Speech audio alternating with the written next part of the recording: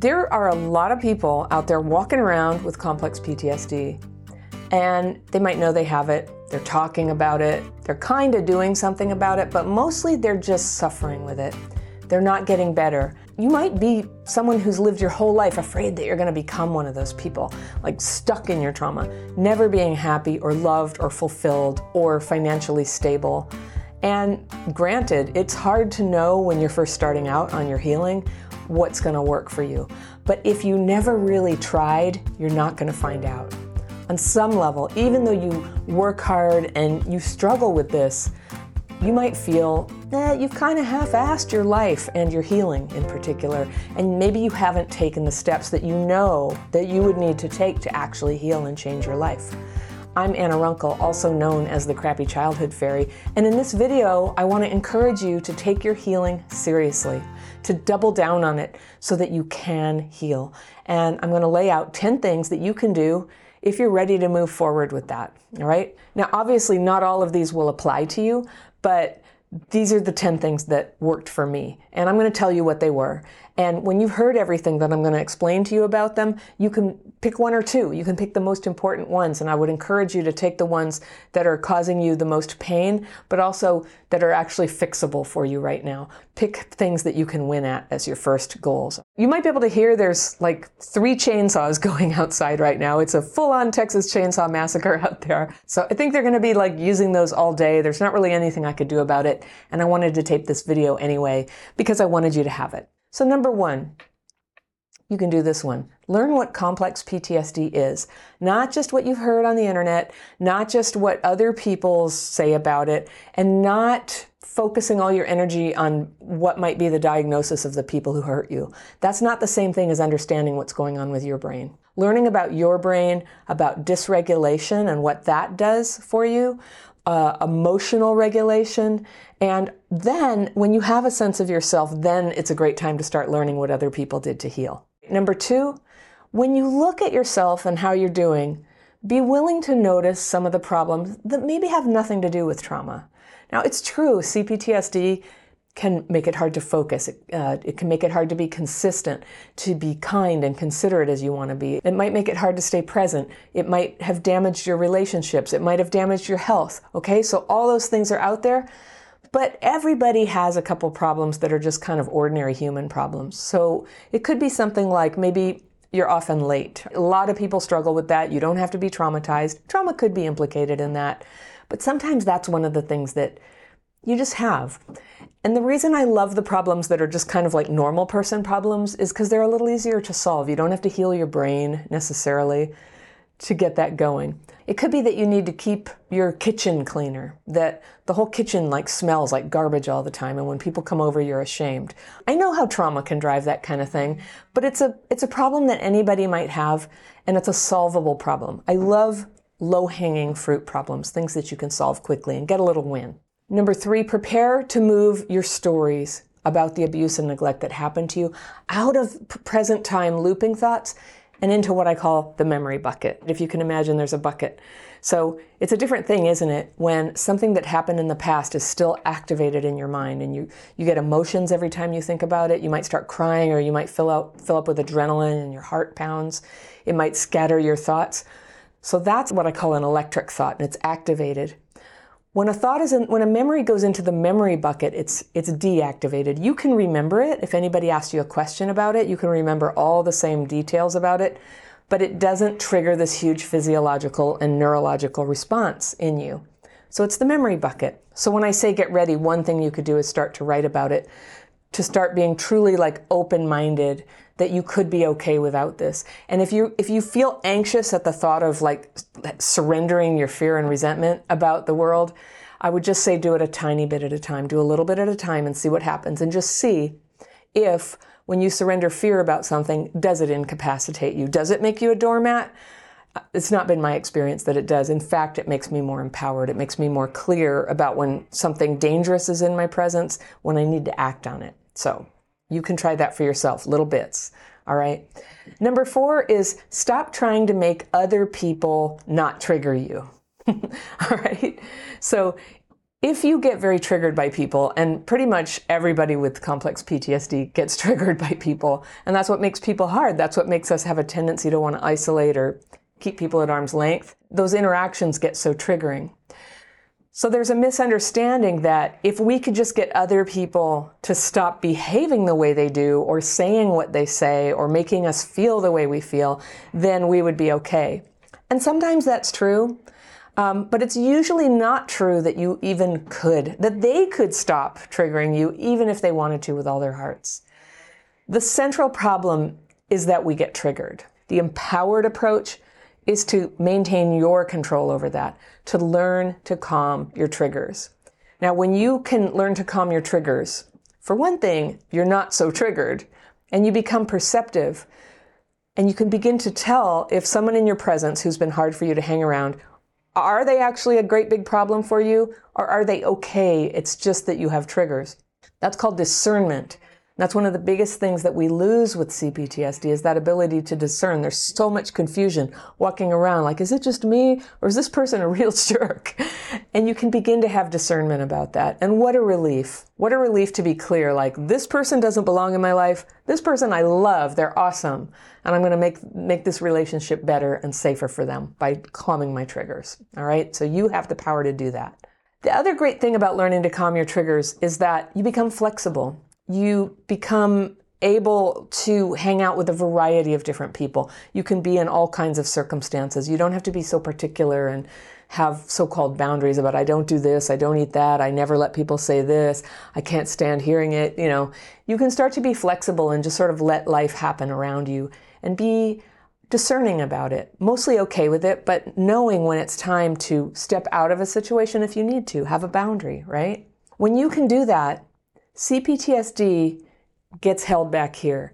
If you have calm triggers, it cannot get the better of you, because that's basically what it is. All the bad things that come with CPTSD, the cognitive, the memory, the relationship problems, right? The health problems, the headaches, the stress, all of that can't get activated if you don't get triggered. So there's your superpower, okay?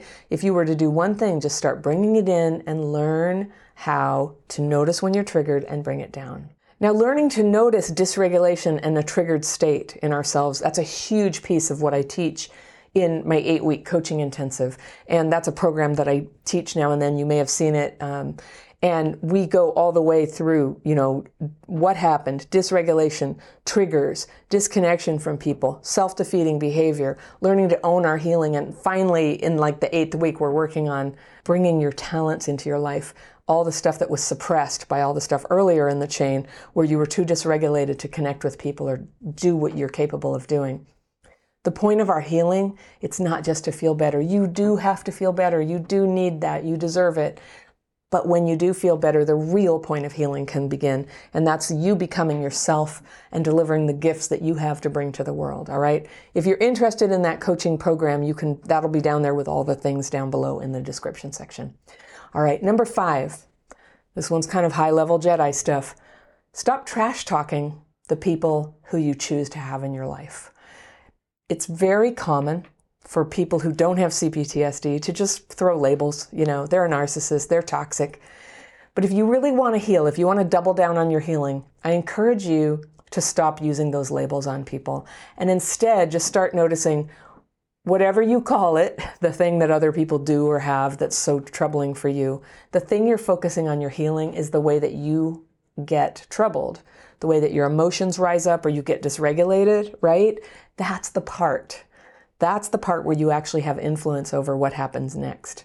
So whatever you want to call them, if you've ever had luck telling somebody, hey, you're a narcissist, I think you really ought to read this book or something, that never works. You probably noticed that. It never works. People are going to be people. Now, you don't have to keep these people in your life. The more you recover, the more you're going to get clear about who should stay and who should go. But focusing on yourself is always going to be your superpower. Focusing on, oh, this is where I get triggered.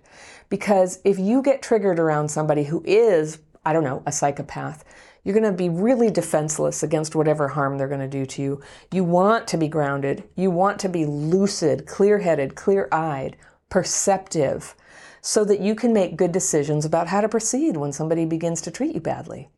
And if somebody's treating you really well, of course, you want to be at your best. You want to be able to open your heart and enjoy that relationship. Number 6, stop clinging to bad relationships that make you miserable. Now, I got to bring this in any discussion of what it means to double down on your healing. Staying in bad relationships and hemorrhaging all your energy and your cognition to a situation where you're fighting all the time, you're being treated in an abusive manner, you're being disrespected, you're sad all the time. It's going to be really hard to heal your life in those circumstances. So I understand there are relationships where there's an obligation, a duty. If you have children who are minors, if you, for the time being, have no financial means to get out, and I mean none, because I really think that living humbly is a lot better than staying in an abusive situation. Or if these are parents or family members who, have dementia, and even though they're treating you badly and it's miserable, you're honoring them by caring for them and making sure they're cared for. All right, so I'm going to set that aside. I'm not really talking about situations that are complicated by duty and promises. I'm talking about things like boyfriends and girlfriends who don't treat you well and who suck the life out of you and who are going to prevent you from moving forward with your healing. All right. Number 7 is the same thing, but for jobs. Don't stay in work that makes you miserable unless your life depends on it. There are times when we all got to do what we got to do to get the paycheck, right? But not forever. Don't let that be forever. And if the paycheck is not the problem right now, I want you to ask yourself, is being miserable at work the way that you avoid facing responsibility for your life? And I talk about this very directly because it's something that I've had to face myself too. There was a lot of time when I was still at the effect of CPTSD where if I weren't miserable, I would have to notice immediately that there was this giant hole in my life where close relationships were supposed to be, that I had superficial relationships. I was getting my self-esteem off the fact that I had a job, but I was not happy and I didn't like the way I was treated. And I stayed years working for an awful boss, years. And then I bounced around to a couple of awful bosses.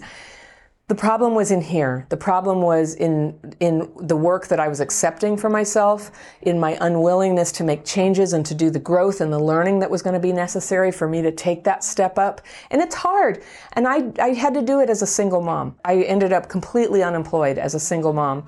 And I just want to say, I realize I don't have the worst problems that anybody's ever had, but to a large degree, if I could do it, if I could get going and create a way to make a living that suited me and that was a respectful, self-loving, creative, enjoyable kind of work for myself, I just think a lot of you can too. And for those of you who have other extenuating circumstances that are keeping you stuck, feel the truth of what I'm saying. Let it guide you. Don't ever let a sense of giving up or a sense of avoidance hold you back from moving forward to the kind of relationships and work where you belong, All right, number 8, detach from the belief that you passively, just magically attract bad people. I hear people say this all the time. I attract narcissists. Well, acknowledge that the issue is not really who is attracted to you. The issue is who you get attracted to, who you tolerate, who you date, who you sleep with. That is the problem. And that's a much better problem to have than some sort of magic pheromone attraction to sick people. And it's true, like people who want to exploit others, they might look for people who are weak, people who have no boundaries, people who are not defending themselves. So no, don't be that person. Don't be that person who can tolerate it. I think that bad people are seeking out people to exploit a little less than sometimes they're given credit for. I think they're just knocking around looking for people who will tolerate them. And that's kind of, that's not really any different than anybody else. So it's your tolerance, it's your boundaries, it's your red light detector that have to switch on. If you're going to double down on your healing, you're going to have to do this. You're going to have to take responsibility that you are the gatekeeper. And you may have heard me say, I attract mosquitoes, but I don't marry them. What I attract has nothing to do with what I attach to. Okay? All right. Number 9, if you have addictive behaviors, make recovery your first priority. Alcohol, drugs, food, pornography, spending, all that stuff. Your healing will get an enormous boost when you allow yourself to experience life's ups and downs and show up for it and not escape it. Now, I have CPTSD too. I know how tempting it is to try to grab on and control things or run away from them or just get into some kind of oblivion. And it's almost universal with people with CPTSD. It's going to take one form or another. And just because it's not heroin doesn't mean it's not terrible. So I'm not going to get into all the means that people have to recover from these specific addictions.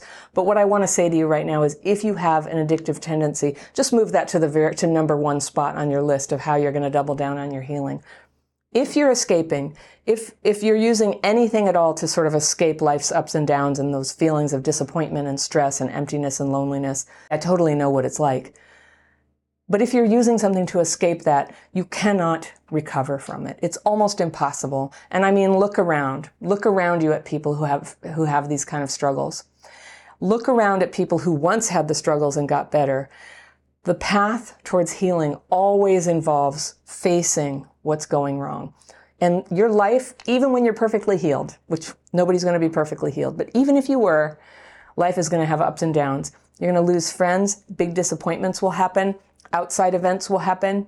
You're going to need a means to be able to handle what comes. And that is true freedom when you feel like whatever happens, I'll be able to face it. You can't just beat yourself up. You can't just read a book. There are a lot of ways that you can heal, but one of them is going to have to be a way that you self-comfort and bring yourself back out of dysregulation and into re-regulation. And when you have that, you'll find it a lot easier to overcome addictions. All right, number 10, sit down and ask yourself. It's just a thought exercise. I really like this one. Ask yourself, if I really had to solve this problem, what are 10 things I could do? And I love doing this. I apply it to all kinds of problems, but it's a really good one to do about how you would heal from your complex PTSD. Because you actually have the answers in there. You know a number of things that you suspect would be really helpful, but you just haven't had the energy or the focus to take them on right now. So make a list of them. You don't have to take them on all at once, right? But make a list of them. Just like bring them into the sunlight. Let them in. Just let them into your mind and heart and see what happens. Childhood PTSD is, in its essence, an injury to our ability to connect with other people. And if this happened to you, you were robbed of your birthright to be well enough loved and properly guided into the web of human connection that's all around you and on which the richness of your life and even your survival sometimes depend. I know from personal experience that life with complex PTSD doesn't always let us have the love and belonging that are essential to happiness. What's simple for other people, like just being in a group, having a friend, feeling a sense of belonging, or recovering from a conflict with a coworker, these can be so fraught for us. Even in adulthood, the people who become your friends and coworkers and loved ones and your ability to connect with them will likely be the single biggest factor in how your life turns out. Now, thankfully, no matter where we begin, we're all capable of increasing our capacity to love and connect with others, even later in life. But yes, it takes work. We now know that abuse and neglect early in life can literally change your brain and restrict the normal cognitive processes that enable you to seek out and connect with good, appropriate people to bring into your life, to intuitively know how to interact with them successfully, and to detect red flags so you can avoid people who should not be let into your life. The loss of connectivity is the most tragic part of childhood PTSD. To be capable of love, but not to be able to sustain a normal, loving relationship is a devastating price to pay for what happened. But the great news is you can absolutely make progress in this area if you are intentional about it. If you just kind of leave it to chance and hope you'll figure out love later in your life, or maybe when the right person comes along, I'll be honest with you, it's not likely to get better. It turns out that having and growing our connections with other people is one of the most powerful ways that we can heal our trauma. There's a large body of research emerging that shows that loving relationships actually help us heal not just our bodies and not just our emotions, but even our telomeres. Those are the little caps on the strands of DNA in all of our cells, and they protect us from disease and slow down aging. So connection is vital to life. And yes, some feelings of loneliness and disconnection are universal experiences for everyone, at least a little. But for us, it can kind of take over our lives and drain us of anything good. This has everything to do with brain and emotional dysregulation, something very common for people who grew up with trauma that can make connection very difficult. And it has also to do with re-regulation, which makes change in this part of ourselves possible. But for now, put really simply, dysregulation is a tendency that's common in traumatized people and in everyone to some degree to experience nervous system bumpiness when they're under stress. So you might feel panicked or overreactive or discombobulated or numb. Now, being prone to slipping into a dysregulated state can seriously challenge your ability to connect. It's very common for people with childhood trauma. It's hard to read nonverbal cues, for example. It's hard to express emotions in a way that doesn't push people away. And it's hard to handle hurts when your brain and emotions aren't quite aligned with what's happening right in front of you. So dysregulation prevents connections, it puts pressure on connections, and it breaks connections. Re-regulation, and I'll teach you how to do that, puts you in a place where you can learn to grow and maintain and repair connections. So if you've never learned to intentionally get re-regulated, then getting the skills to do it is going to be life-changing. For me, it's been a long process. I was born to loving parents whose alcoholism and addiction set the stage for abuse and neglect for my siblings and me, starting when we were pretty small. And the violence in our house eventually stopped, and there were definitely good things about my family, but the neglect never ended, and I grew up feeling a grinding sense of loneliness and shame and isolation. And I used to think it was me, maybe because we were poor, maybe because our house was so messy, or maybe I was some kind of unlikable kid. And I mean, trauma can make kids kind of edgy, but I think I was a pretty good kid. I was really stressed out all the time, though, about a lot of arguing and tension in the house. And by middle school, I had to kind of fend for myself to scrounge up lunch or clothes or even money for the laundromat. I spent a lot of energy hiding our home situation from other people and hiding all the creepy encounters with potential abusers outside the family. The kind of person that tends to sort of shadow kids who aren't supervised and who don't have clear boundaries. But despite all this, I did okay in my young adulthood. I was fairly accomplished as a student, and I was creative, I was responsible, and I made friends with interesting and exciting people. I had my first long-term relationship, but I couldn't sustain the good things in my life. And by the time I was 30, I'd quit the job and I left the boyfriend, not because I was moving forward, but because I was falling apart. And that core loneliness was getting louder and louder. It made me selfish. It made me mean. Because honestly, I thought the emptiness inside was caused by some failing in the people around me. So, of course, people didn't want to deal with that. They didn't want to deal with anger and unreasonableness and blame, and they left. And I tried to change. I was in therapy for years, and eventually I was in therapy multiple times every week. But the more I talked about it, the worse I got. And then more scared, and then more desperate. Now, there was no name back then for what was going on, but there is now. It's complex PTSD from childhood trauma. This is the kind of post-traumatic stress that comes from chronic, ongoing stress. And this can happen at any stage of life, but CPTSD develops most commonly in kids who are abused and neglected. So you'll hear me say childhood PTSD and complex PTSD almost interchangeably, and I always have to apologize. It drives some people crazy. The crucial turning point was when I learned to heal the number one symptom caused by my trauma, and it's another thing there was no word for back then, and that's dysregulation. If you've taken any of my other courses, you've probably heard the story of how I learned the writing and meditation techniques that were shown to me in 1994, and that, to my incredible surprise, calmed my stressed and hurting mind way, way down and brought my thoughts and emotions into order. Now, what a game changer. I became calm and clear, and I could finally see what was going wrong in my life and what was really good about me underneath all the guilt and self-attack that I used to direct at myself back then. Now, maybe you feel anxious around people. Maybe past hurts have made it hard to trust. Maybe the shame and invalidation you're carrying from your childhood make it impossible to just be yourself with other people, and you're in fear all the time that you'll say the wrong thing or that they don't like you or that you simply don't belong. You think everyone else belongs, but not me. I know that feeling. I spent so much of my life feeling that way, drowning in fear and consumed with resentment, talking about it, trying to get other people to understand how wronged I was, how terrible were the things that happened to me, how unjustly excluded and overlooked I was. And all these things were true at one time, and it felt like talking about it should deliver some kind of healing breakthrough. We all have to talk about painful things sometime, but as you probably found too, it doesn't heal the disconnection. That, I've learned, involves building something you might call connection muscles, emotionally, mentally, and neurologically. Now, rather than trying to run away from people or change them or hate them or cling to them for dear life, I learned to shift my focus onto noticing and calming my triggers.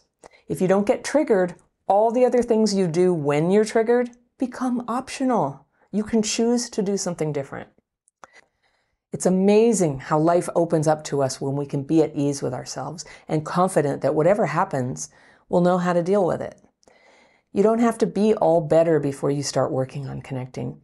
In fact, you need connection to get better, right where you are. If that's at the very beginning of your recovery from early trauma, you need it because all the other work that you're going to do to heal, the brain healing, learning your triggers, how they cut you off from people, none of this can be accomplished in isolation. So you were born to be connected. And CPTSD can block you from finding any connection, and it can block you from experiencing the connections that are right in front of you. But you can heal. Your healing gets a huge boost when you're making happy progress in your ability to connect with other people, whether it's with a spouse or children or friends or family, or just strangers you meet on the street. You can learn this in small, brave steps. It's not always easy, but as you work at it, you get better at it. It gets easier to enjoy people and be at ease with them. You get better at choosing who you want in your life and who you don't.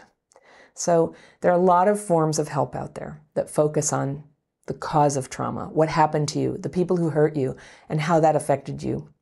And those aspects of your story, they're important, but this course is mostly focused on present time, what symptoms you're having now, what is happening when you start connecting with other people, and how you can do that better. Now, the change begins when you believe that you can do it. You can heal. Some people who were heavily criticized or bullied when they were small create a coping mechanism of suppressing themselves. And the idea is, if you can stay off the radar screen of the person who tyrannizes you, you don't challenge them, don't try hard to accomplish anything, don't attract attention, don't admit mistakes, you'll be safe. And maybe that was true in childhood, but if this goes on into adulthood, it can turn into a really hard pattern of avoidance. Avoidance of connection with people, of accomplishment, of meeting your own material needs, and of pursuing a life that makes you happy. Now, avoidance makes your life small and lonely. It can make it feel like some force outside yourself is making it impossible to change. And believing this can make people not only feel helpless, but sour and angry. Do you know people like this? That defensive anger is kind of a self-fulfilling prophecy. They're so sure that they won't be understood or accepted, they kind of lead with criticism and blame. We all have this a little bit. Hiding, criticizing, blaming other people as a way to keep our fears at bay, that we don't belong, that we're not good enough, that no one likes us. And that resentful martyr energy really does push people away. Despite anything else that might be good about you, it can ruin relationships and the possibilities of your life. So it's good to notice it, to take stock from time to time and see if unconsciously you're actually blocking yourself from the life you want. So I've made a list of more than 40 signs that you might be acting out on an old, unhealthy pattern of keeping your life small that's sabotaging you being happy. So let's start with material self-suppression, because that's what I'm calling it, suppressing yourself. Number one, you confuse living simply with actually what's self-neglect. Maybe expressing resentment at people who have decent things, an okay house, clean clothes, good healthy food, and imagining that not having these things puts you on a higher moral plane, like you're just not so materialist or something. Number 2, your living space is cluttered and dirty.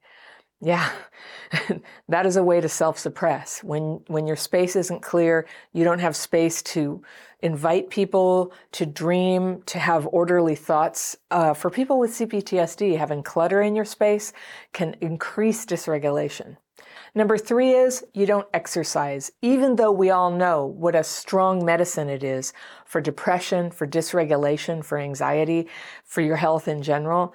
Not exercising is a way of suppressing yourself, because if you did, you would begin to bloom. That's what happens. Number 4, you go to bed day after day feeling guilty about what you ate that day.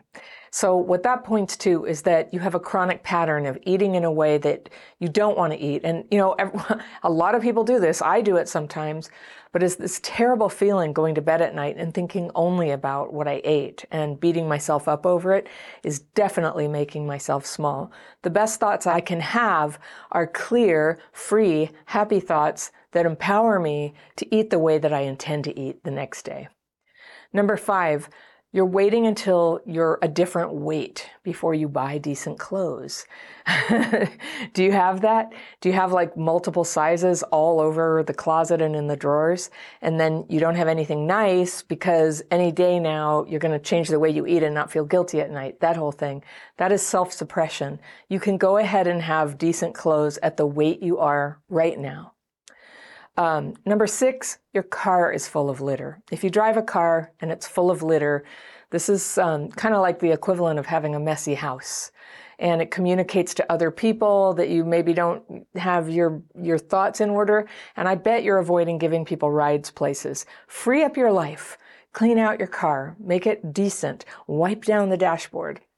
Number 7, your desk is cluttered. Same thing as the car or the house, but your desk is where you sit down. If you're like me, I work at a desk, and I intentionally have a desk that's really smaller than I would like it to be, because if you give me extra feet at the end of the desk, I'll pile it up with papers. I've always got like a ton of papers and a lot of stuff going on, and every morning I get up, I make my bed, and then I tidy up my desk. And I guess I could do it the night before, but I'm too tired at that point. I get up in the morning and I tidy my desk, and I have these shelves where I put things like, this is something I'm not dealing with today, but I'm dealing with it tomorrow. And I have these really cool like colored plastic pocket folders that I put them in and by project, and they're see-through so I can see what they are. So that way I can have, 20 projects going, but not on my desk.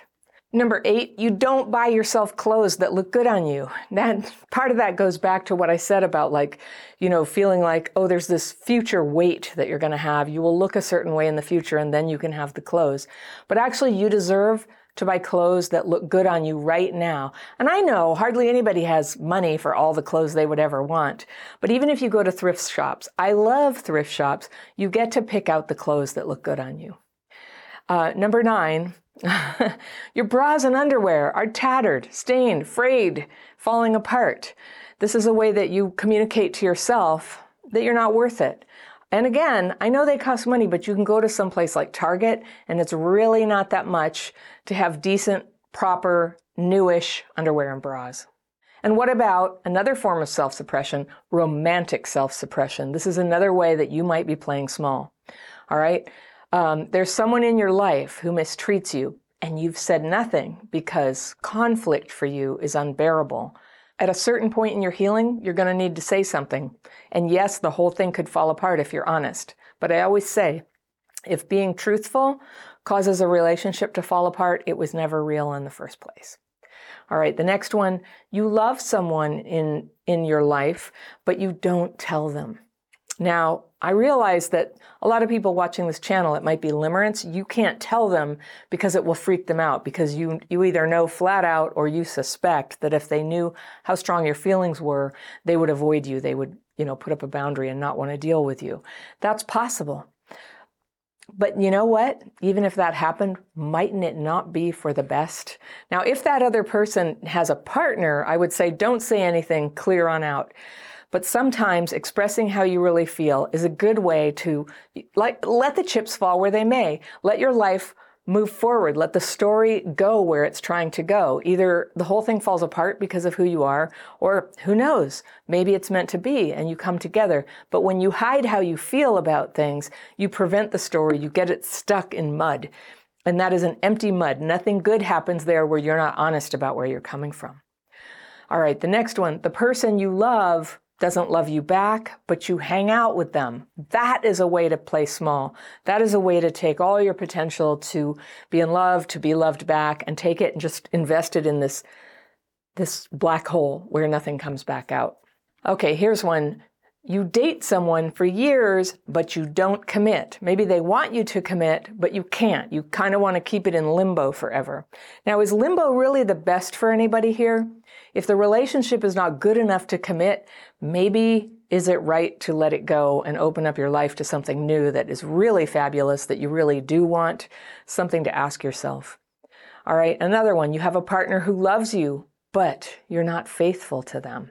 You've got something going on in secret. You can't be straight with them about how you really feel. You're tying up all their emotional energy so that you can, have a safe haven to go to. That keeps your life small. No good thing comes to people who are dishonest like that. All right, similarly, you're in a relationship you know can't last, but you don't leave. Another way to tie up all your emotional energy and make sure nothing wonderful happens. And finally, on the relationship front, this is a way to keep your life small. You really want a relationship, but you don't do anything about it, right?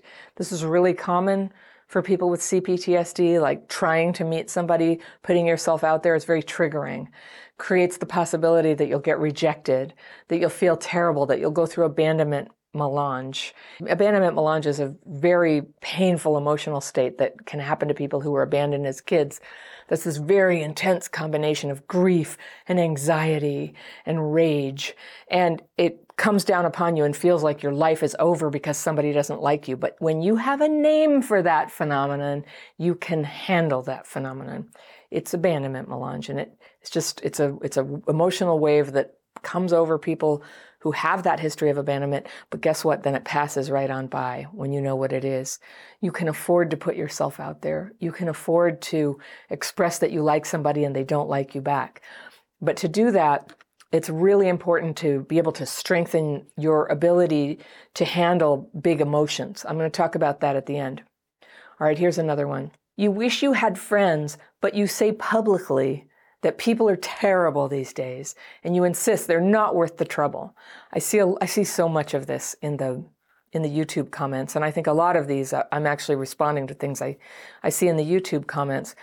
A lot of pessimism. Just pessimism about people. People suck, men suck, women suck. All women want is money. All men want is sex. All this is trauma-driven thinking. And I just encourage you, do not commit to these thoughts. Have an open mind. Obviously, there are great people out there. And obviously, love does occur. If you want to have friends, if you hope to ever meet a partner, then the cynicism needs to be addressed and healed. It needs to get out of the way so that you can have an open enough mind to go out there and have some adventures, take some risks. All right, here's one. You never have people over. Maybe you go to their house sometimes, but you never have people over. That's a sign you're playing small. One is you complain and gossip about a friend, but you don't talk to the friend about what's bothering you. So that's a way that you vent without actually solving the rift in the relationship that's keeping you not only disconnected from them, but causing harm to their reputation. All right. It's your friend's birthday, but you don't send a note. And here's the thing about Facebook is if you're on Facebook, you can know people's birthdays and it'll come up every day that it's happening. And I sometimes talk about this man, my friend, when I was growing up, she died when we were 26 and I stayed friends with her mother. And her mother, one of her big regrets is that she stayed with my friend's father for so many years. And after he died, when she was 80, she got together with a longtime friend who was also widowed, and they had the most wonderful romance of their lives. And the guy, his name was Dick, And he said what he did was he kept a Rolodex, because that's what people their age do, is keep a Rolodex. And he kept track of everybody's birthday. He kept track of the big events, like if they had been in the hospital or they had a child or maybe a loved one died. And he kept track of all that. And every day he'd go on his date Rolodex, and he'd see, who do I need to reach out to? And he'd call them or send an email or a card. What a lovely guy. And you know what? He had oodles of friends.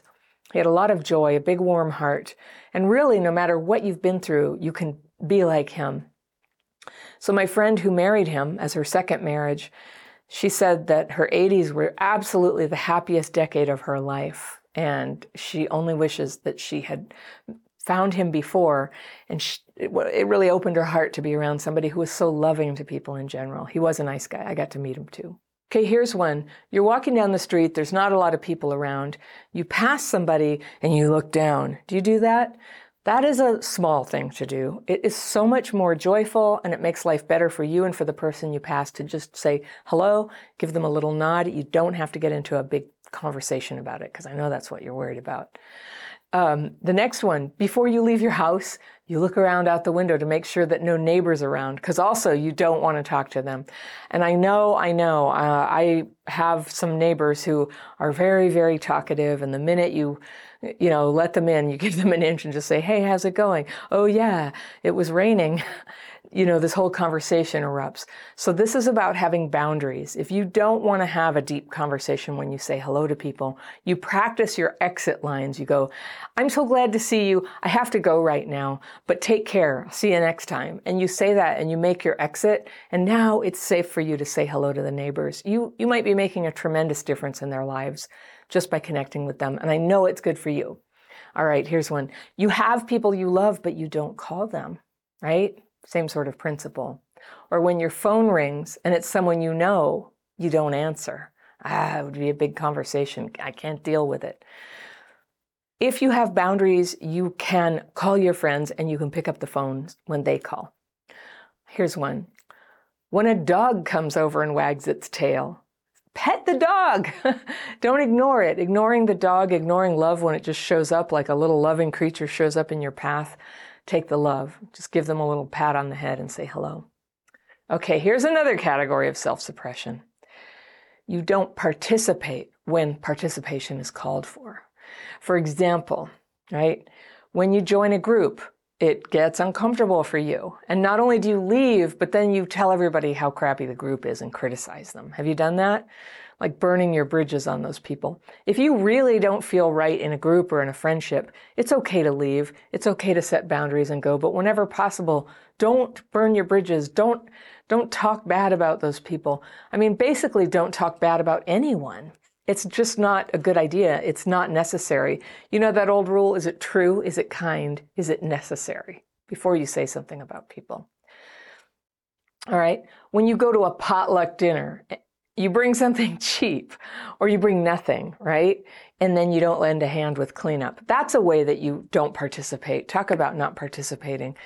As a person who hosts a lot of potlucks, I know exactly who it is who brings like a protein, who brings a salad, and who brings a 6-pack of cheap soda and dumps it on the table, I don't mind. I tell everybody, you don't have to bring anything. But I love the people who participate, and the people who, bring something that's nice to eat, and the people who help me clean up will always get invited back again. All right, here's another one. You go to 12-step meetings, but you don't work the steps. A lot of people do that. 12-step meetings, any particular meeting you go to is really only as good as the proportion of people who have some recovery there, and recovery comes through working the steps. And, this is just a little talk about 12-step life. And I know you're watching this, it might not be your thing, but it applies to a lot of situations you go to.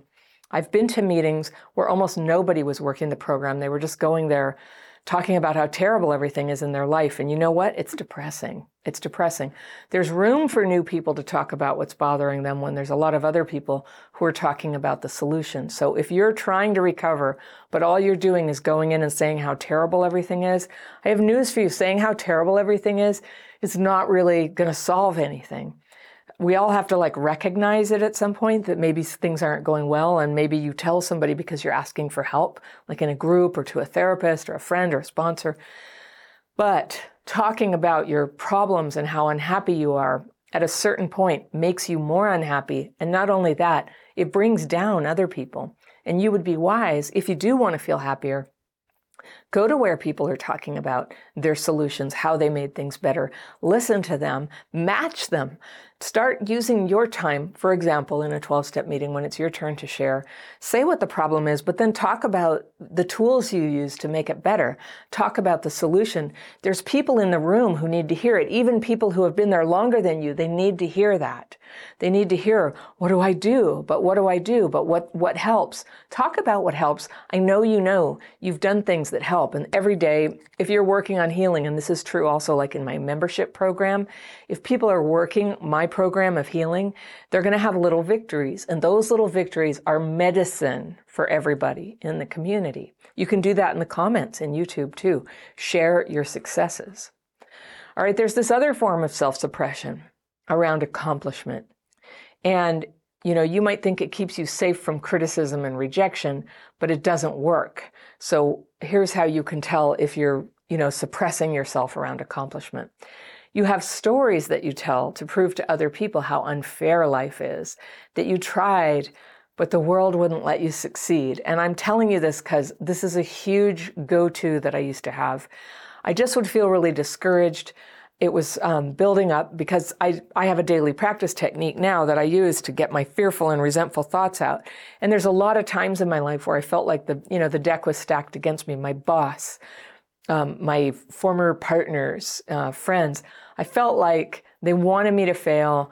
They were undermining me. They were trying to make things harder for me. And I would talk about it to a lot of people. And then, I would come to my senses and go, what have I done? Now I've made everybody like hate this person, or I'm looking like somebody who's got these terrible problems. And I'm actually not going to do anything about them, because actually what was going on is I was having a lot of fear and resentment. I haven't actually made a decision to leave. But what I teach when I'm teaching people how to recover from trauma is to take back their sovereignty. That means not only do other people dictate how you heal or what you need, but it means you've got to take responsibility if something's really terrible for you, that it's for you to change, that other people, like, there is no like knight in shining armor who's going to come along and like save you from your job or save you from your terrible group of friends. That if it's really so bad, instead of talking to people about it or complaining, it's time to make a change. And I know change is hard. I know.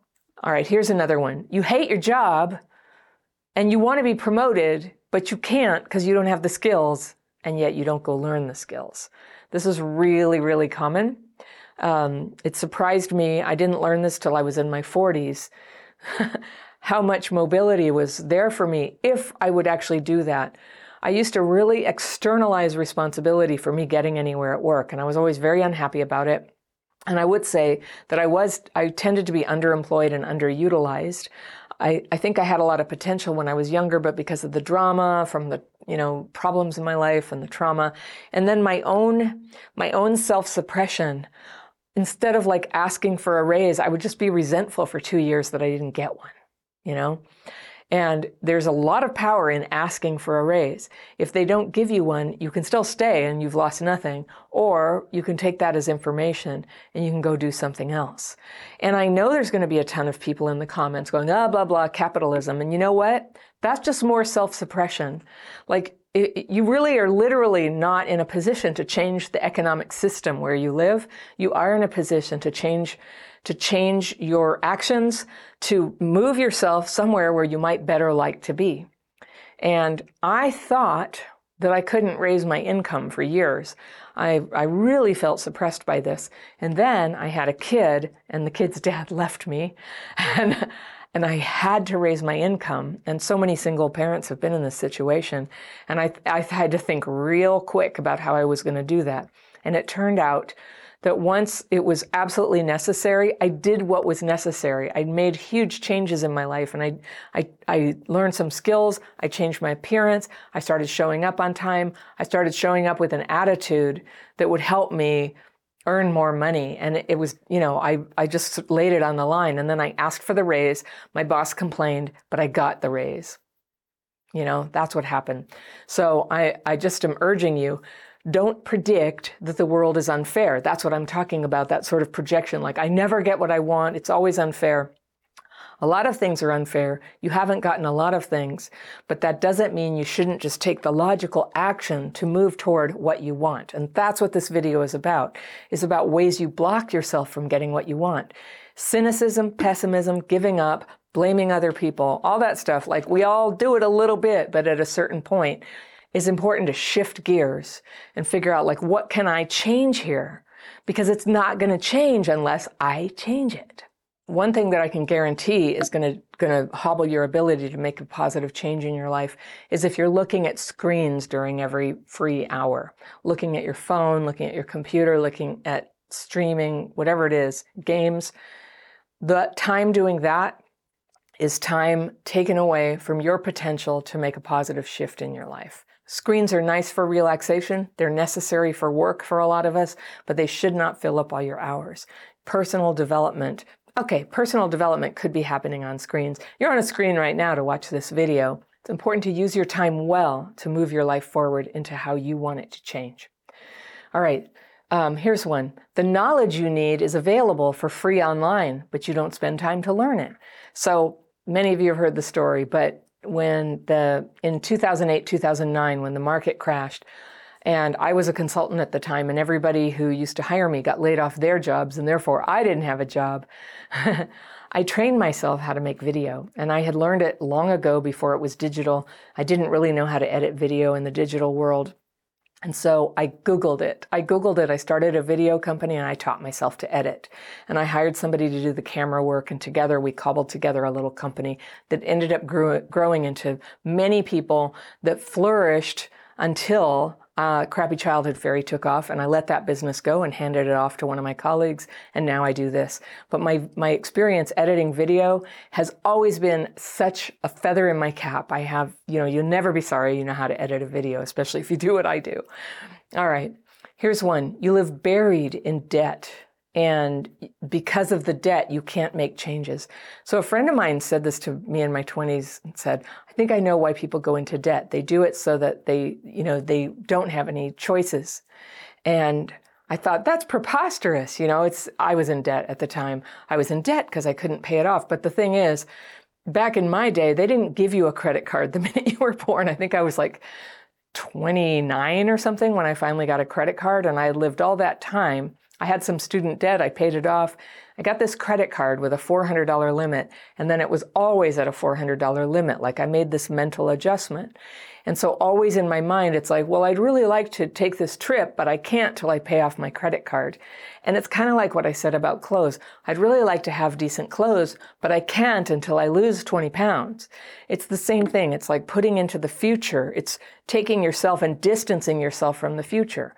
So either whether it's clothes or debt, either you accept things the way they are and go ahead and be happy anyway, or you solve the problem so that you can follow through on this plan you have to pay off the debt and then take the trip. But holding that debt right there, it's always like this little bookmark or a doorstop. You just can't open the door. You can't go where you're trying to go. All right, here's one. You don't get medical checkups, and you don't get your teeth cleaned regularly.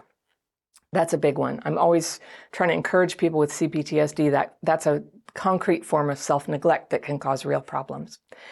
And then I want to talk about this last category, and I was trying to think of what to call it, but let's call it suppression of joy and growth. So here's one that I relate to, and it's your living space has nothing beautiful. There's no art, or you have a yard or a porch or a balcony, but you don't have any plants on it. All right. Having a beautiful space is a way that you commit to your life, that you commit to having the life that you love. Now, if you really don't care about art or flowers or anything like that, okay, fine. I bet you have your equivalent thing about making your space nice and treating yourself like a proper adult who has proper things, proper furniture, proper silverware, proper bras and underwear, right? But to allow yourself to really blossom as a person who has what you need. All right, here's one. You'd like to have a pet, but you don't get a pet. And I think I'm throwing that in because I really want a dog. And I'm not getting a dog right now because I travel so much to do live shows. And I haven't figured that out yet, but I really want a pet. And I think that having a dog again in my life is going to be a really happy thing. And I'm having to like delay happiness on that. But it's worth it because I get to travel and see you. Here's one. You feel vaguely resentful around people who are happy or accomplished. Now, this is something we talked about in a video not that long ago. What is it about people who aren't screwed up or traumatized that makes us so uncomfortable around them? And as one person pointed out, and I think this is right, it's shame, right? Shame comes up around people who are okay, and we begin to compare ourselves to them, even though they're probably not comparing themselves to us. We're doing it for them and then pulling away from them. So we end up with like envy, resentment, avoidance around people who have fun, opportunities, joy to bring into our lives, great people. And that's one of my regrets, is some of the wonderful people I've crossed paths with who I allowed that friendship to just slip away because I don't know, I felt resentful or envious of how successful they were or how beautiful or how kind. So do you recognize any of these forms of self-suppression in yourself? The solution is to begin expressing who you are. And I understand quite well how that can be tricky when you grow up with abuse and neglect, because you might have a prickly side, you might have a difficult side, you might have a little bit of issue with emotional dysregulation where you lash out when stuff gets stressful. People trigger you. So when people say, hey, just be your true self, I know as few others can understand, how risky it is to just be yourself. So becoming yourself is a two-part thing. It's not just letting your true personality and thoughts hang out. It's not just that. Your true self also has all kinds of values, consideration, restraint at times, thoughtfulness, strategic behavior. Like that's part of you too. And they need to come up together where you think to yourself, do I need to mouth off to this other driver right now? Is that necessary to be my real self? Or is my real self also somebody who can be patient about somebody who cut me off in traffic, who can hold my tongue, who can go use my tools to go release that stress before it gets all stuck inside me and turns me into an angry, serrated knife, as my meditation teacher used to call me, a serrated knife. So I don't want to be that person. My real self is not that. That layer, that angry layer, was a byproduct of my trauma. And I'm healing that, and you can too. So the solution isn't just running around screaming at people about whatever we feel or things like that. The solution is self-awareness, right? The solution is self-expression, balanced self-awareness, self-expression. So people with CPTSD, when you ask what they really want in life, quite often they can't tell you. The question brings up grief and anxiety, like, I don't know, I'll never get it anyway.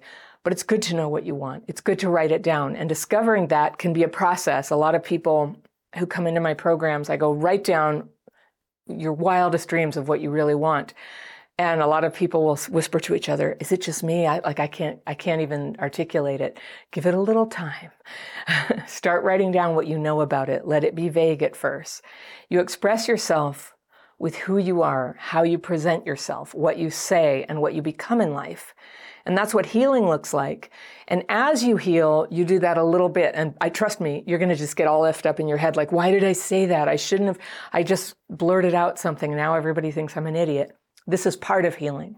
This is part of it. So gradual, incremental experimentation, it always involves some fumbling, all right? It always involves some failure. And if you've lived your life in fear of criticism, because that's how it all started for you, you're going to need support. You're going to need perseverance to just keep going one foot in front of the other, becoming your real self, expressing yourself. So this is what you would have been doing as a child if you would have been free to be yourself and supported to learn how to be yourself. Now, maybe there's a little developmental delay there, but now is your time. You're going to need tools. You're going to need books, videos, courses to guide you. You're using a tool right now watching this video, so that's great. You'll need support from actual people, maybe friends you already know or friends that you meet because they're in little pockets where people work on themselves, maybe in a 12-step fellowship or a support group, maybe in my membership program. If you're already in that or you're interested in it, check it out. If you're a self-suppressor, It's like I'm telling you something horrible. You're going to have to deal with people. That's impossible, you're thinking. But it's actually quite nice if you can go slowly. And it's necessary because if you're left to your own device, honestly, you're very likely to fall back into self-suppression, justifying that suppression, and playing small. So if you want a really gentle way to get started to try to handle the feelings that come up when you expand your comfort zone like that, you can try my daily practice techniques. That's why I'm always talking about them. They really help with that.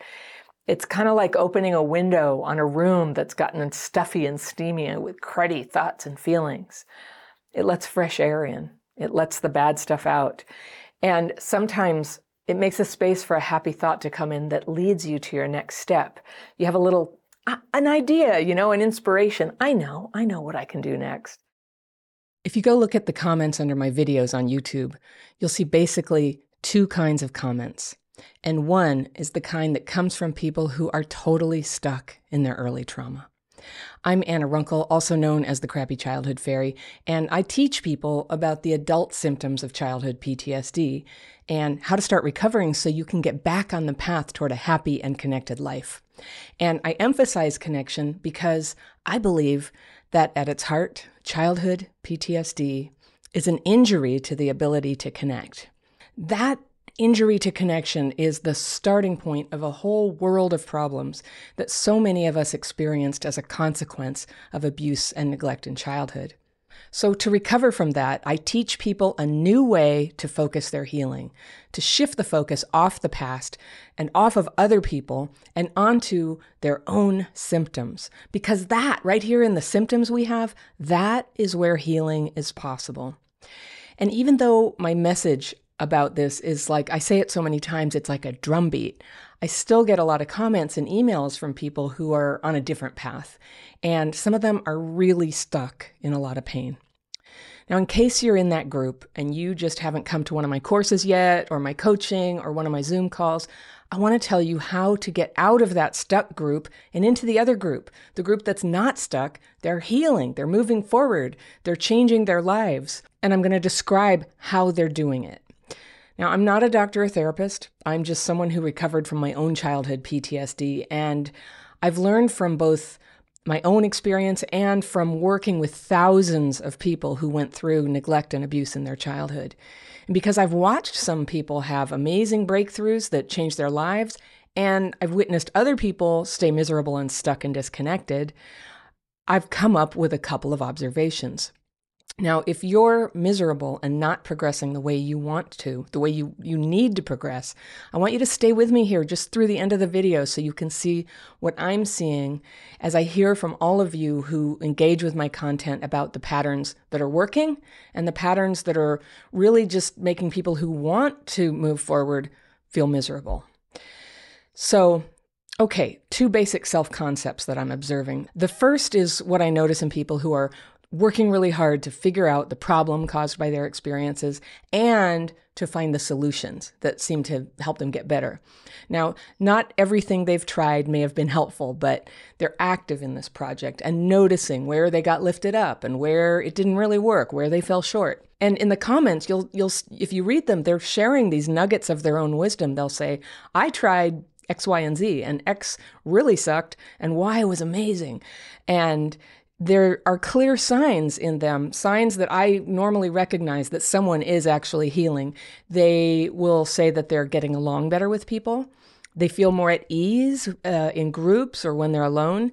And this is kind of an advanced stage of healing. Their talents and their gifts will start emerging and filling up their lives with a sense of purpose and actions that are helpful to other people. Now, for this first group, they're subscribing to my channel because, and this is what they tell me, it's practical, it's solution-oriented, it's based on not just theory, but real experience about healing that they relate to. They're feeling not alone anymore. And for people who are having a breakthrough in their healing like this, it feels exciting to try out new tools and ideas and see if there's something in there they can use. They want inspiration, they want action steps, they're ready to go. Now you can tell I like that group, right? But I also love the second group. And these are the folks where the breakthrough simply hasn't happened yet. They're good people, they've worked hard on their healing, and a lot of them are knowledgeable about the treatments out there, and they've tried a lot of them, but the healing has not come. And so this group can be very, very discouraged, and they've come to feel helpless and hopeless. And you can see it in the comments they write, that deep down inside, they've stopped believing that healing is possible for them. That right there. And where that leaves a person, and you see it reflected in their comments, is in bitterness. So people who are going through this will have a lot to say about things outside themselves, family members, parents, siblings, exes, the people who said they would help them but couldn't or wouldn't, the hospitals or therapists or institutions that made them feel unimportant and unseen. And people in this state of discouragement can tell you very clearly what's wrong with all the other people, what ought to change. And they can tell you what their pain is like. That's common. That's okay.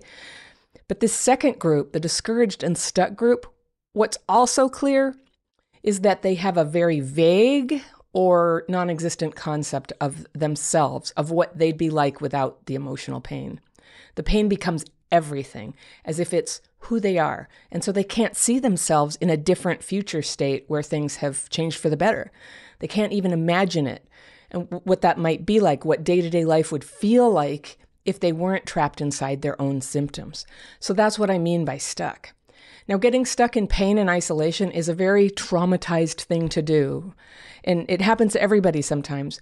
But if you want to break out of that, you've got to, and you might recognize this phrase from another context, but you've got to break the wheel. And what I mean by wheel is the churning, negative thinking and emotion states that go round and round within us. The blame, the obsession with people who hurt you, the withdrawal from life, the struggling, the failure, the ways you never felt accepted or seen, and the stories that we end up telling ourselves over and over about why we are the way we are. And it's not that these stories aren't true, but if we can't stop the spinning on those stories, the wheel just gets stronger. And the wheel is simultaneously like a vacuum that sucks everything into it, and it's like a centrifuge. It pushes everything off. So it spins and it throws off and scatters everything that you care about, people who love you, wonderful opportunities in your life to have fun or have financial security, have joy and humor. Just cool, it just goes away. And as devastating as it is, the wheel is also very seductive because it looks like it's going to make you feel better. And that's why I use this metaphor, that you can't just slow down the wheel. You can't just ask it a lot of questions why it is the way it is, or analyze it, or look at the trajectory of everything it throws off. You just have to shove a big stick into that wheel and break it. And if that's a violent image, don't worry. What you can picture is that the wheel's made of air, because it is. It's not even real. And when you break the whole thing, it evaporates like a cloud. It's gone. You thought the wheel was going to make you feel better, but did it? You thought the wheel had ruined your life, but has it? Has it done that already? You thought that the wheel would protect you from triggers of other people, but it doesn't. It actually just kept you stuck in pain and made you see nothing but helplessness. But you know what? You're not helpless. There's a whole wide world of experiences out there if you can get just a little breathing room just to get started from that cycle of fear and anger and analysis and diagnosis and blame and more fear, right? Thinking and talking about this stuff doesn't make it go away. It goes away, and remember, all you need is just a little breathing room. It goes away when just for a moment you can release the story and open yourself up to a new and fresh experience of yourself and your capabilities, because you are capable. You're capable in present time of changing these things. Now, the focus needs to come off of time past and off of other people and onto the only thing you can heal, which is yourself, and the knowledge that right here, right now, through practical steps, you open the door to that healing process by changing your mental state. Now, I know that's hard, but I can teach you how to do it. You are not helpless. This is hopeful. For there to be hope, you need to just have a vision, an ideal, and you need to have a belief that healing is actually possible for you inside, your own healing. Whether or not other people change or circumstances change, this is the crucial sign that someone is on a good path. They recognize their own agency and they begin to see choices. Even when CPTSD puts nothing but horrible choices in front of you, you have a choice. And despite the symptoms you have today, you can move one foot in front of the other toward the healed life that you need, that you deserve. And it starts in the way you regard the possibility of your own healing. Because if you're telling yourself that you're totally damaged, that you're hopelessly screwed up, then whether you mean to or not, you're disconnecting with your life and all the people in it. People generally have a lot of compassion, but when they sense that negative wheel spinning, it's like a hum you can feel in other people, right? And what do? You pull away. And the very thing that you're longing for, which is for them to come toward you, to help you, to be connected with you, it can happen. And you're like, why can I not get some support? Why doesn't anyone believe in me? Can't they see I need some help? And yeah, it's a harsh place to be. So how do you even begin? If you can just do one thing today, I'll keep it really simple for you. Just get it into your mind what it will feel like when your PTSD reactions to life are reduced. You want to give it a little try? Okay, let's take a minute and walk you through it. Imagine that you're in a stressful situation that's normally triggering for you, a party, being at work, getting your feelings hurt by somebody you care about. Now remember what it's like when you start getting dysregulated and reactive to the situation, okay? We're just going to dwell on that very briefly. Don't go way into it, but just try to remember what that's like. You might feel tight. Your heart races. You want to lash out. Maybe you want to go silent. You want to get numb. And you get scared that that same old part of you that screws things up and always comes out when you're triggered is going to happen again. Okay, that's all you have to do. Let that go. Now, in comparison, imagine you're in that situation, but your PTSD symptoms are 50% less. All right? You feel a little rise when you're triggered, but it doesn't go over the top. You don't lose control. You still have choices about what you say, what your facial expression is. You can decide to stay in the situation or not stay. You have that flexibility. So would that kind of reduction in your symptoms change how that all turned out for you? Would that make a difference in your life if you could do that long term whenever stressful situations came up? Would being strong in this way allow you to change some of your circumstances, relationships, career, physical health, your ability to share your gifts with the world? Things you couldn't even imagine before because you've been working so hard just to try to see how you get from where you are to just a little bit ahead. But now there's something way more possible out there for you. And if you can just let that in a minute, what you've just done is you've joined the ranks of the first group I described, the ones who can see a better future and who are more likely than anyone else to actually get there. So see if you can let that in today. You can just kind of sit with it, or you can take action steps on it. You can click on the links to my courses if you want to. They're always below my videos in the description section. And if you're only ready for one small step though, try this. Just stop telling yourself the terrible story of your life. You break the wheel when you can believe and connect with a better vision of yourself. And then when you start taking action on it, even if it's small action, it leads to change.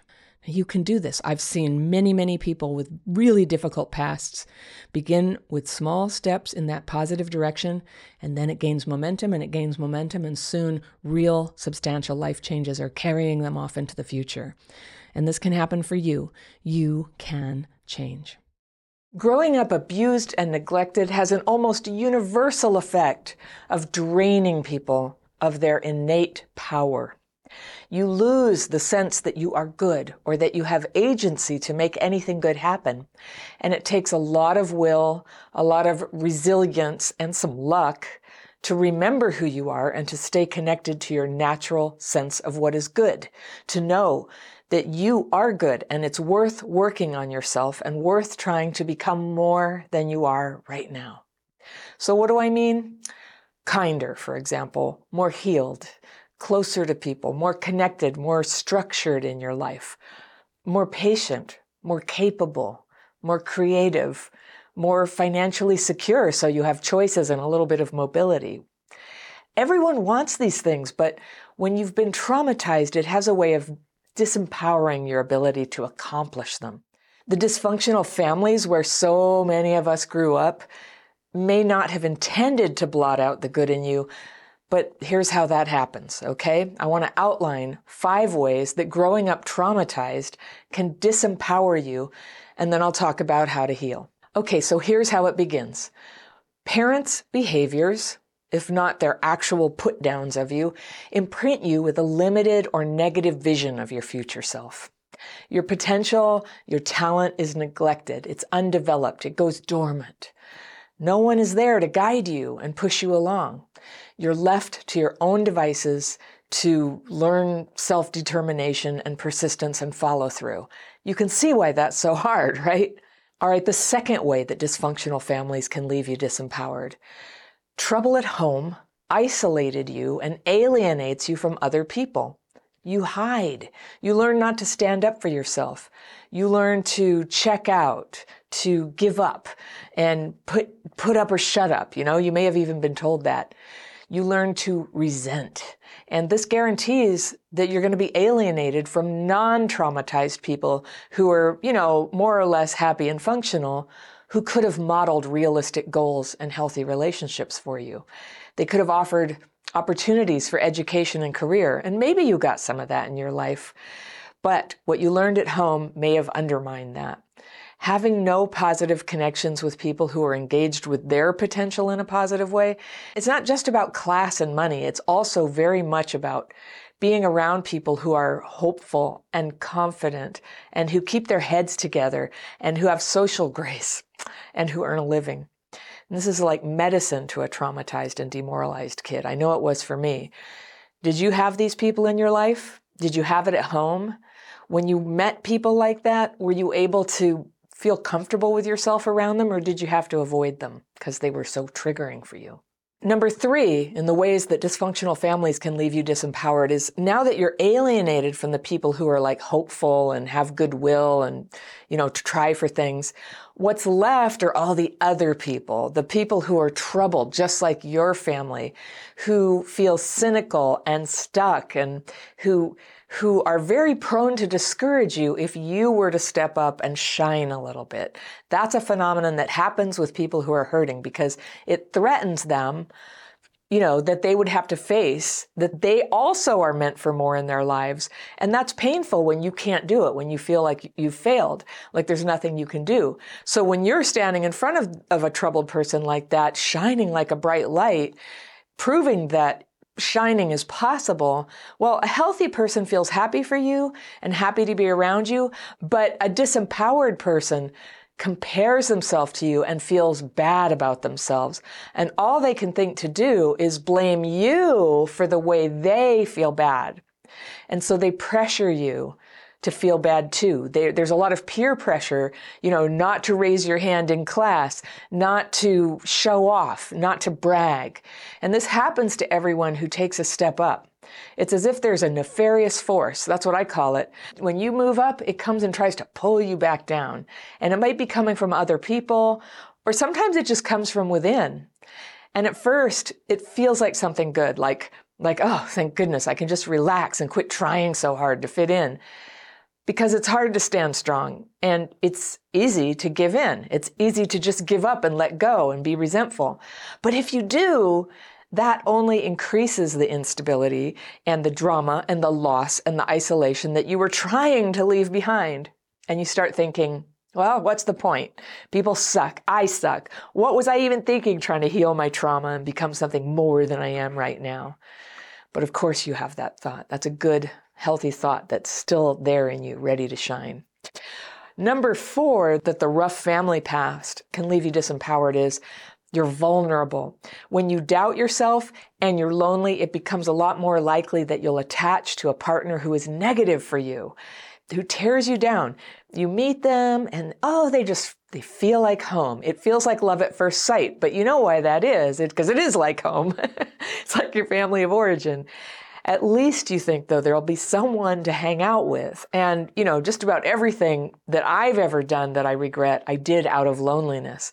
So sometimes that temptation just to grab onto a relationship because it's there, it's strong, it's compelling. But when that kind of relationship continues, your unmet emotional needs, which is what all of us from dysfunctional families have, it will drive you to bond too quickly with someone you already know is not good for you. You end up talking yourself into it. What's the harm? I could do this for a while. We've all done it before. But then in comes more problems that limit your positive vision of your life. Your confidence takes another hit, and your social circle gets smaller and smaller. And it's one thing to go through this with your family of origin, but when your partner is someone who brings you down, that's how we pass it on to the next generation, okay? That's now generational trauma. A bad family situation, no support, and a repetition of the bad family dynamic with a partner. So at that point, this is the fifth way that the hard background can disempower you, your life choices become survival-based. Quick fix jobs, temporary places to live, short-lived relationships. Have you been through this? I have. I've been through it many times. I was exhausted. I was overwhelmed. My mind was scattered. I was depressed and I was afraid. And I wasn't very in touch with myself. The problems were too big.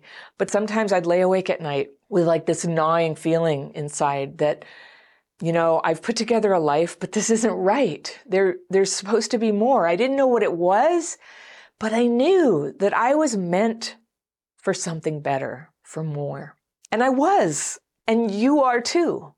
So how can you overcome the damage to who you really are that made you feel and believe yourself to be less than so that you can become all that you're meant to be? All right, this is my experience.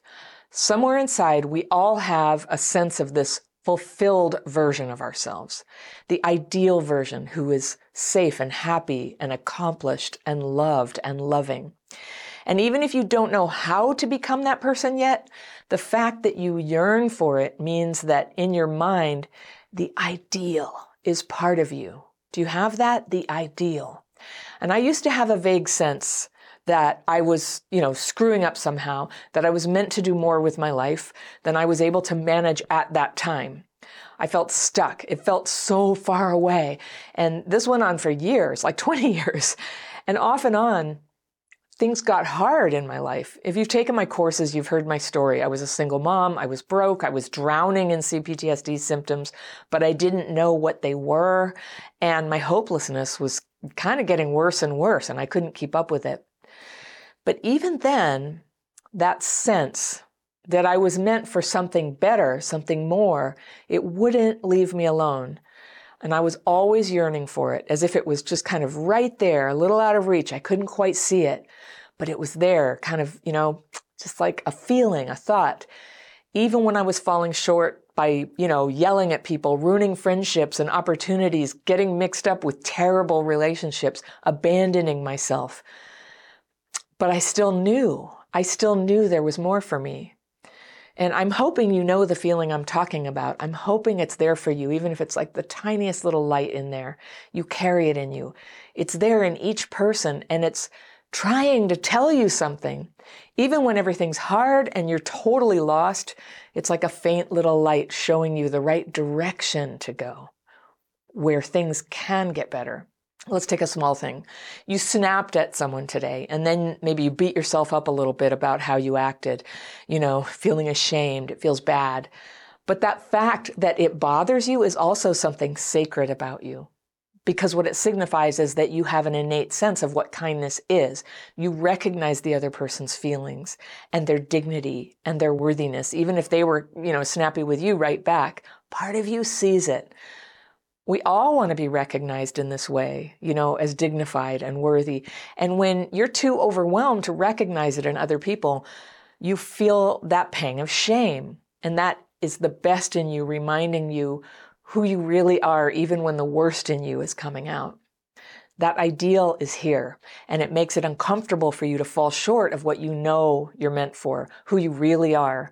In this case, kind. That ideal is in there, and it makes it uncomfortable for you to fall short of what you know you're meant for, what you know is right.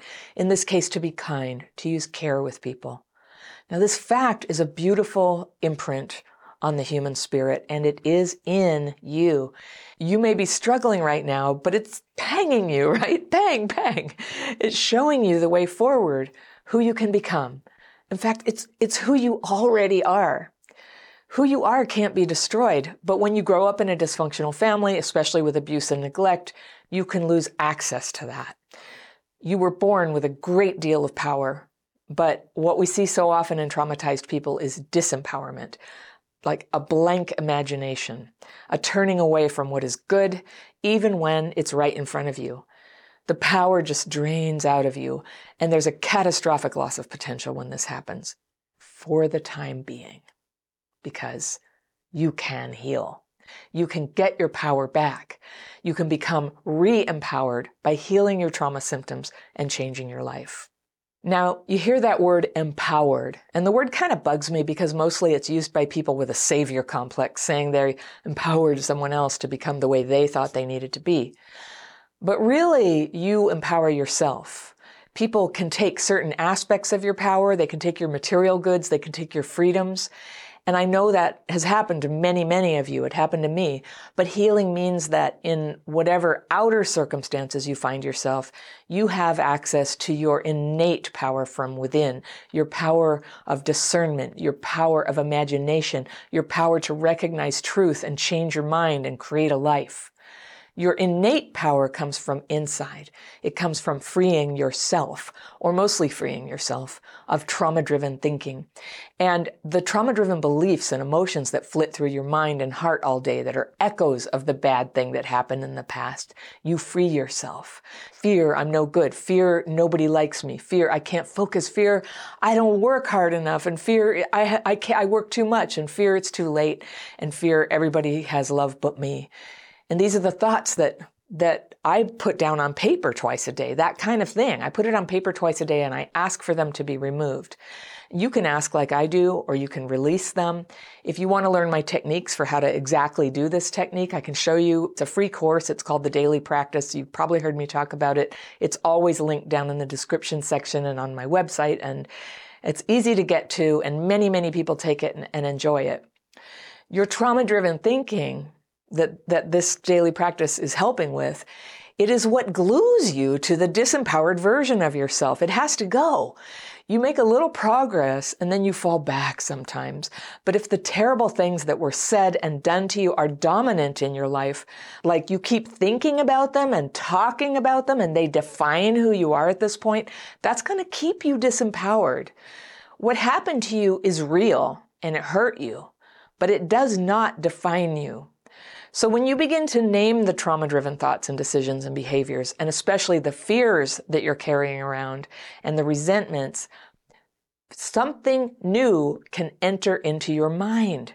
Awareness of who you really are, that more that you have always sensed was possible. But you were afraid to hope for it or try for it. Trauma-driven thinking tricks you into thinking you have no choice, and it scares you into thinking that you can't leave terrible situations. When you have less fear and less resentment, that trauma-driven thinking clears away like a fog, right? And what appears are choices. You don't have to stay in some terrible job. You don't have to stay isolated forever. You don't have to keep putting up with abusive treatment. You may not know exactly what the alternative is or how to get there yet, but when your real self is alive and empowered, knowing that you deserve better, then that first step out of the problem becomes easier. And from there, the next step appears to you, and then the next one. And this is how healing works. One clumsy little step in the general direction of that little light, just healing a little at a time. With healing, you can see your next steps. Your choices appear on the horizon, and that well of innate power can fill up in you to act on those choices. It's one thing to see them, another to act. You need both. You need power to do both. Change happens with a series of small steps that you can take with a spirit of experimentation. That's a good way to do it. You think, I'm not totally sure that this is the right thing I'm choosing here. What happens if I say no to this choice in front of me? What happens if I say yes? Sometimes you have to learn by trying, right? What happens if I speak up when I have something to say. What do I do if I totally just mess everything up and choose the wrong thing? All of these are good actions. You have to crack some eggs to make an omelet, right? You have to make some choices, and then sometimes you have to back up and correct mistakes you made. But with support and tools, you can have the freedom and fluidity to keep making mistakes and trying things and have your successes and take feedback from them and learn and progress and get through that developmental delay that happened to you because of your dysfunctional upbringing and mature and become fulfilled. I call it a developmental delay because in the family of origin, you didn't get to try the things that were necessary for you to develop because you were living in survival mode or you were getting put down or there wasn't the money. Now you get to try. And yes, it's scary. And yes, there are risks. But here's what keeps you strong. Good tools. There are many good tools out there. And if you want to use the tool that helped me move out of that trauma-driven state that I was in for decades, it's the daily practice. Sign up for that. Seriously. It's always down below. I'll point to it at the end of this video and you can click on it right there. It really is free. And if you sign up, you can join me in free Zoom calls where we use the techniques together and I answer questions. And it is an incredible experience for me every 2 weeks when I lead those calls. Hundreds of people come. These calls are the great joy of my life. I would love to meet you there. You'll also need support from people in your life who are not part of your trauma-driven world, but part of your healing world. People who are walking the path of healing just like you. Ideally, you want them walking the same path so that you can support each other in trying to apply lessons that you're learning. Some people do that in 12-step programs. We have that here at Crappy Childhood Fairy in the membership community. That is something you might want to check out. I can't say enough good things about the value of being in a group of people who get it, of people you can turn to and say, you know, I set a goal for myself to try to not call this man, and can I get your help? You know, I just feel like I'm going to do it. Help is available. My healing started when I started going to a 12-step fellowship 29 years ago.